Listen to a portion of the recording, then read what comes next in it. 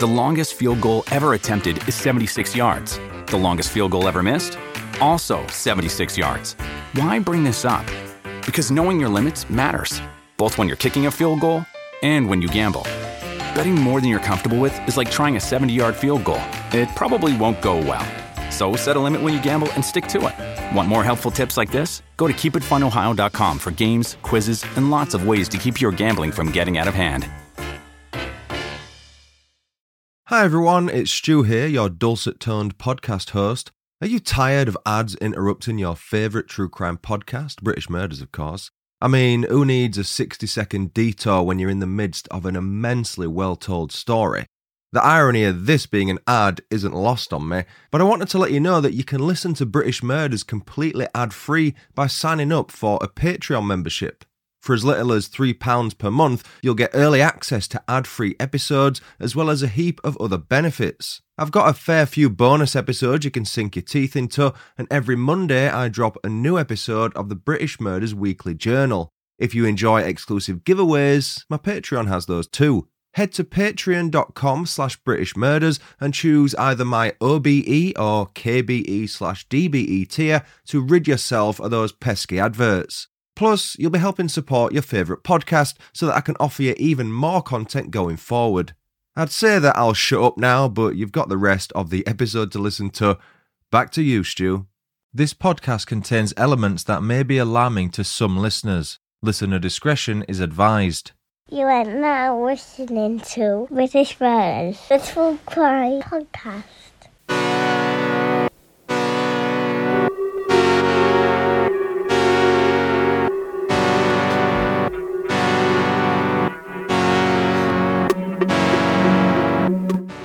Hello everyone and welcome to British Murders, the podcast focusing exclusively on British murder cases and serial killers.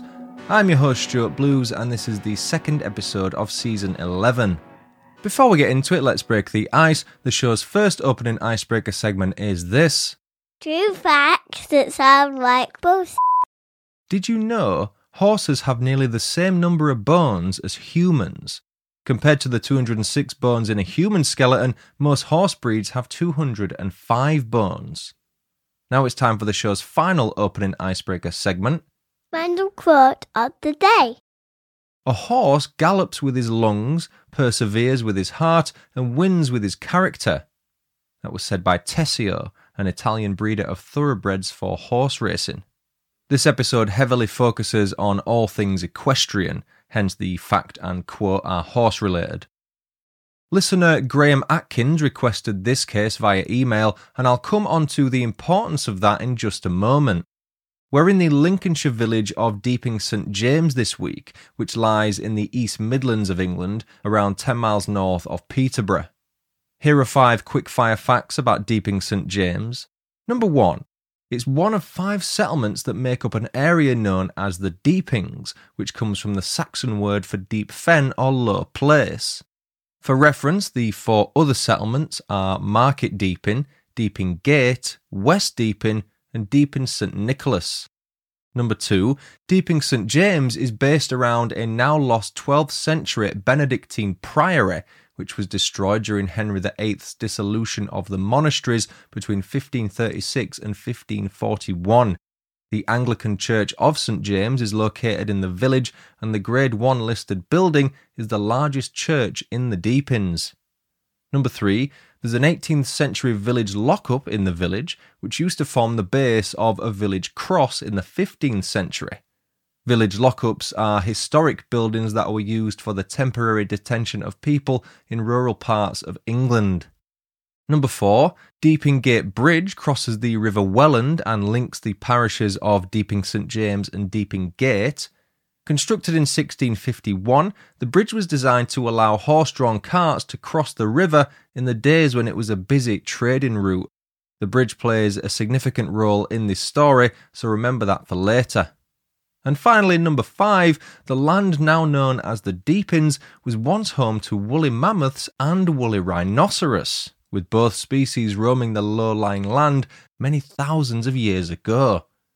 The approximate population of Deeping St James, according to the 2011 census, is 7,051. I mentioned the importance of the person who suggested this case to me earlier. Those of you with an eye for detail will have spotted that Graham Atkins shares the same surname as the person in this episode's title, Gillian Atkins. Their shared surname is not just a coincidence. Graham was Gillian's older brother.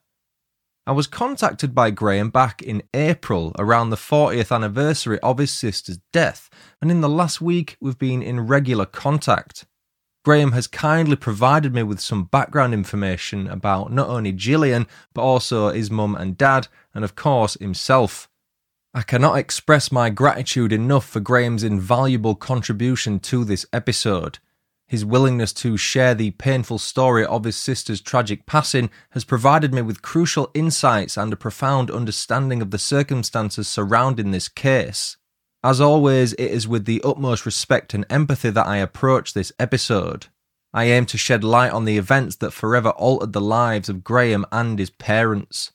I'm honoured to be telling Gillian's story, and I simply hope that I do it justice. She deserves nothing less. Gillian Leslie Atkins was born on August 10th, 1968, but unlike her older brother Graham, who was born 3 years earlier on December 9th, 1965, she was not welcomed to the world inside the walls of a hospital. Married couple Arnold and Elaine Atkins had Graham at Nottingham Hospital, but Gillian was born in the family's home at 75 Kirkstone Drive in Loughborough. With the family now complete, the siblings spent the next few years in the Leicestershire town before moving to Deeping St James in roughly 1971-72, owing to Arnold receiving a promotion with his new role being based in Peterborough. The BT engineer likely figured a 25-minute commute was better than a 90-minute one had the family remained in Loughborough, so the move was logical. Graham and his beloved little sister Gillian spent the rest of their childhood in the village known locally as Sleeping Deeping, likely due to the small size of the village and its extremely low crime rate. It looks and sounds like your run-of-the-mill rural English village, where the only thing to worry about were local gossip. I get a vision of it being the kind of place where you could quite happily leave your doors unlocked at all times without fear of intruders entering your property, especially back in the 80s when this story's main timeline occurred. Number 7 Brownlow Drive was where the Atkins family called home.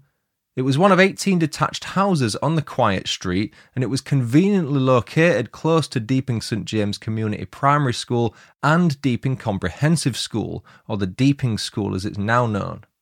Both Graham and Gillian attended the primary and secondary schools, each of which was a 10-minute walk away from the home. Graham relished his role as an older brother. He recalled taking it upon himself to look after Gillian and a group of mates while they were at Deeping Comprehensive, with anyone daring to give the gang any flack having the wrath of Graham to contend with. If we look back even further to when Graham and Gillian were 6 and 3 respectively, the siblings were taken on a once-in-a-lifetime trip to Norway by the mum and dad. Driving all the way to the Nordic country due to a work-related exchange between BT and Norwegian Telecom, the young siblings got to experience seeing the breathtaking fjords and glaciers that Norway is renowned for. Those 7 weeks must have been such a delightful period of their lives. Back in Lincolnshire, the family had a couple of cats, which animal lover Gillian adored, but her true love was for horses. When she was 6, Gillian was given a horse riding lesson for her birthday, and since then, she devoted her life to all things equestrian. All she could think about while stuck in school were horses. She'd much rather be out riding a majestic stallion than learning about something she had no interest in. Eventually, Gillian was given a couple of horses of her own, whom she called Cosford Rupert and Mr. Kendry. That was it then. Neighbours recalled rarely seeing Gillian with her feet on the ground. She was always astride a horse. Arnold said he would rarely have a conversation with his daughter that didn't involve horses, but you can imagine how beaming she'd have been when discussing her passion with her family and friends. Naturally, Gillian pursued show jumping as a hobby and was far more than merely a competent rider. After joining the Spalding and District Riding Club in 1979 at the age of 11, she went on to win a vast collection of winners' rosettes, which she proudly displayed on her bedroom wall. She was also a member of other riding clubs, including Burley Pony Club, and was again successful in their competitions. I read in one newspaper article that Gillian was even being scouted by Olympic selectors, so she certainly had a bright future ahead of her as a show jumper. We've discussed Gillian's passion for horse riding and touched upon her close relationship with her older brother Graham, but what was she like as a person? Gillian was a gentle soul, marked by a deep compassion for all living things. It was evident from a young age that she held an innate respect for life, always going out of her way to ensure no harm came to even the smallest creatures. Her empathy was a defining trait, shining through in how she interacted with the world. A quiet girl by nature, Gillian possessed a strength that contradicted her reserved demeanour. It took time for her to open up to others. Her shyness acted as a sort of protective shield around her heart. But once her trust was established, those fortunate enough to know her were greeted with a warmth and sincerity that left a lasting impression. In primary school, Gillian was the embodiment of dedication and consistency. Arnold and Elaine's unwavering support provided a sturdy foundation for her to excel academically, even if she'd rather be at the stables caring for her horses. Teachers admired her persistent work ethic. As a member of the Recorder Club and an avid participant in athletics, she demonstrated a remarkable ability to balance her studies with extracurricular activities. Gillian had a knack for making meaningful connections. Her interactions were always marked by a genuine interest in others. She was a reliable presence in her tutor group, offering support and friendship to her peers. Upon entering secondary school, Gillian continued to be a model student. Known for her punctuality and responsible approach to her studies, she made the most of every moment. Her sensible attitude towards events, both in school and in life, reflected a wisdom beyond her years. Her circle of friends held her in high regard, cherishing the moments they spent together. She provided both joy and comfort, a testament to the beautiful soul she was. Even now, her absence is deeply felt by those who were fortunate enough to call her a friend. This is evidenced by a Facebook group memorial page for school friends of Gillian. The page is still very active today, more than 40 years after Gillian's death. The phrase, "gone from our sight but never forgotten," displayed on her tombstone, reiterates just how much she meant to the local community. Gillian was also a dedicated athlete at school, with her penchant for sprinting exemplifying her determination and drive. She proudly represented her group in various athletic pursuits, demonstrating a tenacity that inspired those around her. Her trip to France in her second year of high school, exploring the scenic Ardennes with fellow pupils, undoubtedly left a lasting mark on her adventurous spirit and was likely one of her fondest memories. In her later secondary school years, Gillian's course selection reflected her diverse interests. Homecraft, French, geography, commerce, typing, and of course biology were all chosen with purpose. Biology held a special place in her heart due to its connection with animals, as she wanted to learn as much as she could about them. On March 22nd, 1983, Graham bought himself a car after passing his driving test first time. Relishing in running his little sister Gillian around anywhere and everywhere, Graham would only have the chance to do so for a little over 3 weeks. Just 23 days after purchasing his Mini, the Atkins family's lives would change forever, as would the Deeping St James communities.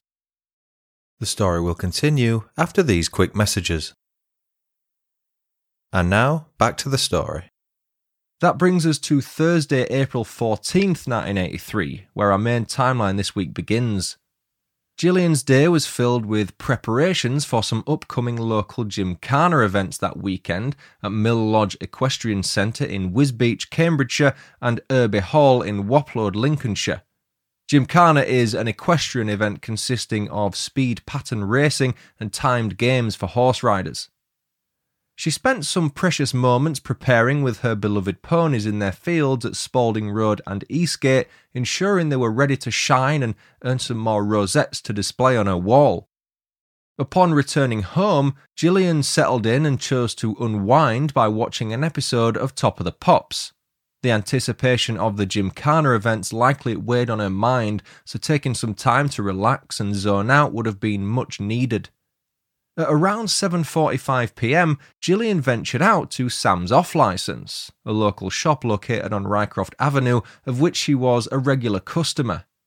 The 15-minute walk was one she'd made numerous times before. The offie held a sense of comfort and familiarity for Gillian, often serving as a backdrop for evening outings with her brother or school friends. When she left home that night, there was no indication that the routine errand would be any different from the others, albeit she was alone. Still wearing her riding gear, Gillian's only purchase from the shop was a packet of crisps. The shop's owner, Sam Parbert, greeted her as she entered, and the pair shared the briefest of exchanges before she left shortly after 8 p.m. Sam had no idea that would be the last interaction he'd ever have with Gillian. Roughly an hour later, at approximately 9 p.m, Gillian was last spotted standing alone on the aforementioned Deeping Gate Bridge in the heart of the village. Overlooking the calm waters of the River Welland near the Bell Tavern, she was observed by two of her school friends. The scene was tranquil, yet there was a subtle air of mystery surrounding her presence at that moment. Was she planning on meeting someone? Was the landmark bridge being used as the meeting point? Those, as well as several others, were all questions that would go unanswered for a good while. Back home, Elaine was growing more worried by the minute. By the time 9:30 p.m. came and went, her concern grew exponentially. Enlisting the help of Graham, they embarked on a frantic search throughout the village. It was unlike Gillian to be out so late, especially without prior notice and on a school night. 17-year-old Graham was in the sixth form at the time and was halfway through studying for his A-levels. Despite their best efforts, Elaine and Graham found no trace of Gillian. Their calls of her name went unanswered. Returning home empty-handed, the urgency of the situation significantly increased. Recognising the gravity of the situation, Elaine contacted the local authorities, Lincolnshire Police. A missing person inquiry was promptly launched, with over 40 dedicated officers assigned to the search party. They were determined to unravel the mystery of Gillian's disappearance and bring her home safe and sound. Every nook and cranny of the village was scoured, but they were no closer to finding Gillian than when Elaine and Graham looked for her hours earlier. Sleeping Deeping was suddenly awake and in the midst of a nightmare. Gillian's body was found just 18 hours after she was last seen on the bridge in the back garden of number 78A Church Street, a mere few hundred yards from her home. Eric Butterworth, the property's owner, returned home from a day's work, unaware of the tragedy that awaited him. As he peered into the back garden, he initially mistook Gillian's body for his son John's girlfriend, Sue, who he assumed was soaking up the sun's rays in the warm spring afternoon. Unbeknownst to Eric, the calmness and normality of the scene was soon to be shattered by the grim reality of what he was about to face. Courtesy led him to venture outside with the intention of offering Sue a cup of tea, but it was at that point the truth revealed itself. The figure before him was not Sue. It was the lifeless body of a young girl with facial injuries so brutal that they must have been inflicted by a third party. Now thrust into a state of shock and panic, Eric ran back into his home and called the police. Eric's house on Church Street had a unique feature which stood it apart from the others. It had a gate which opened onto a lane at the back of the garden, meaning access could be gained by anyone who knew that little detail. The rest of the houses nearby had fully enclosed back gardens, which implied that whoever was responsible for killing Gillian was likely someone local who knew the layout of the land and was familiar with the area. The post-mortem examination provided a chilling account of the brutality Gillian had endured. Her official cause of death was determined to be a combination of hemorrhage and shock, both stemming from a total of 4 devastating head wounds that fractured her skull. At first, detectives working the case refrained from disclosing whether she had been subjected to a sexual assault. More on that shortly. In the immediate aftermath of Gillian's murder, the community was gripped by a sense of fear and uncertainty. With a killer on the loose, parents were urged to exercise extreme caution and keep their children indoors. The search for a murder weapon extended to the nearby River Welland. A 5-man dive team scoured the depths of the river, whilst on land, tracker dogs were brought in to aid the search. Graham recalled that time in the immediate aftermath of discovering Gillian's body. He said, "The scene at home I will never forget. I can relive every minute. Parents being sedated, the house full of police. The detectives from Grantham CID were excellent." Curiously, on the Thursday Gillian disappeared, a local circus came to the village and set up its big top in anticipation of a busy and lucrative weekend. Circus Galaxy was owned by the Lincoln-based Verlaine family and their partner, former journalist Bernard Bale. A fair had only left the village a couple of weeks before, but the strange thing about Circus Galaxy was that once they cottoned on to the fact Gillian's body had been discovered on the Friday, they packed up and left. That seems both suspicious and logical at the same time. You probably would want to get the hell out of there in their situation, but it didn't look good to the detectives working the case. Detectives subsequently interviewed the circus owners and the staff who worked on the evening of April 14th, but they were soon discounted as suspects. The Verlaine family said they had nothing to hide and complied with the detectives' requests. A police spokesperson said, "The fair appeared in the village and then split up. We have interviewed members because we need to trace everyone who was in the area at that time." With the circus theory dismissed, the next thought was that Gillian must have known her attacker, because she wasn't the type of person who would just wander off down an isolated lane with a stranger. She was too switched on for that, and as we know, her shy disposition meant the theory of it being someone she didn't know was highly unlikely. Arnold Atkins then took to the media in the hope of persuading anyone with information to come forward. He said, "I implore anyone in the village who has information about this terrible tragedy to contact the police." One can only imagine the heartbreak he, Elaine and Graham were experiencing. In total, the police spoke to over 12,000 people during their inquiries, which equates to just over 3,500 homes in the 4 Deepings villages of Deeping St James, Market Deeping, West Deeping and Deeping Gate. A week after Gillian disappeared, a fellow 14-year-old pupil at Deeping Comprehensive walked the final known route she took that fateful night, with police officers following her in tow. They spoke to locals as they walked through the village. The walk was around a mile, and images of Tabitha walking the route made the papers, with the Peterborough Evening Telegraph offering £1,000 as a reward for information leading to the arrest of Gillian's murderer. £1,000 in 1983 equates to just over 3.2k as of August 2023. That's according to the Bank of England inflation calculator. If you're wondering what happened to Gillian's 2 beloved horses, Cosford Rupert and Mr Kendry, they were reportedly taken in by the Farrell family. Peter and Pat Farrell's children shared a horse paddock with Gillian, and they were family friends as a result, so it seemed like the most logical thing to do. One article I read stated that a pony was donated to a disabled riders group in Gillian's memory, but I'm unsure if the donated pony was one of Gillian's 2.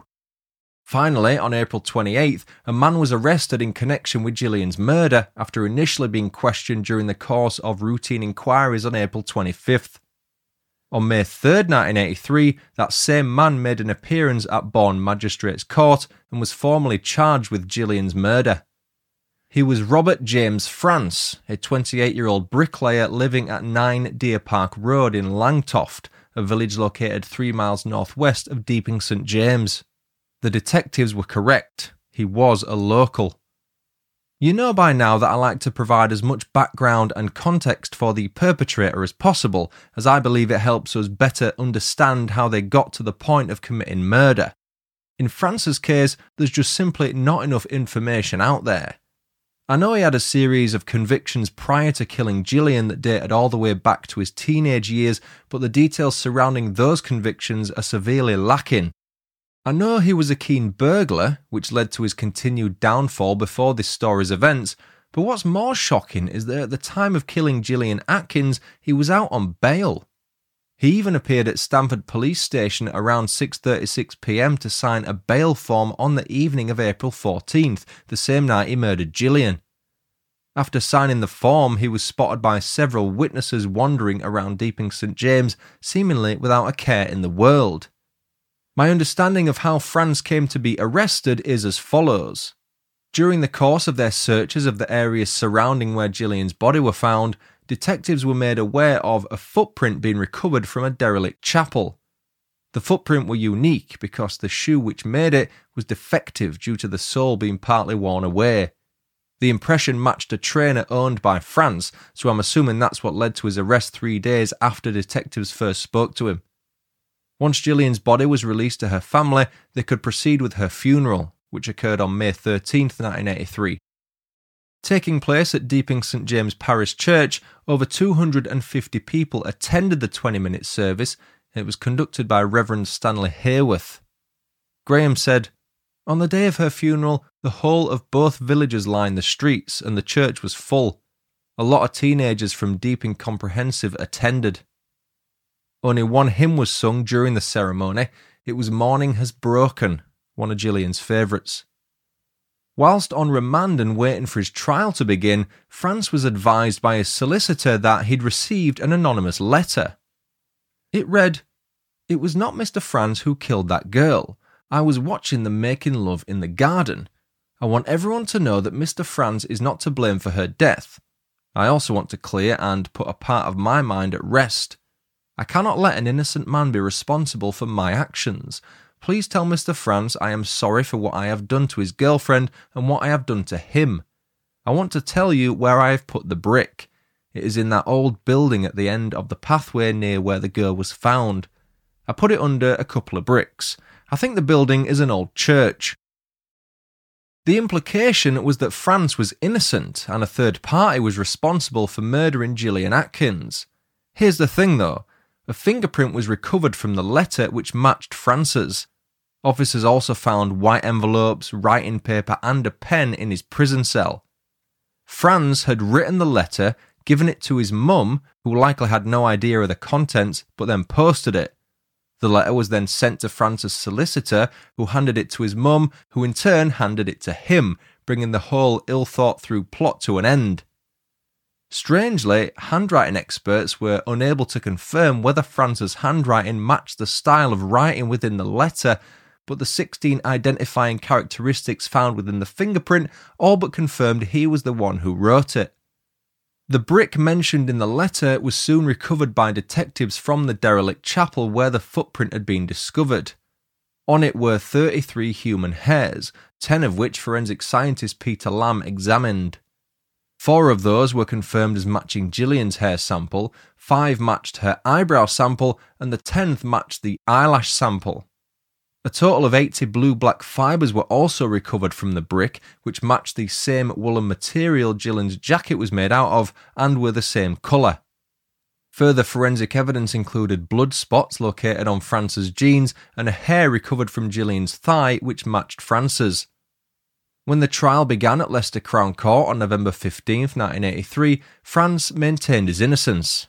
Case prosecutor Ian Black explained how Franz had used the house brick to bludgeon Gillian to death after first sexually assaulting and strangling her.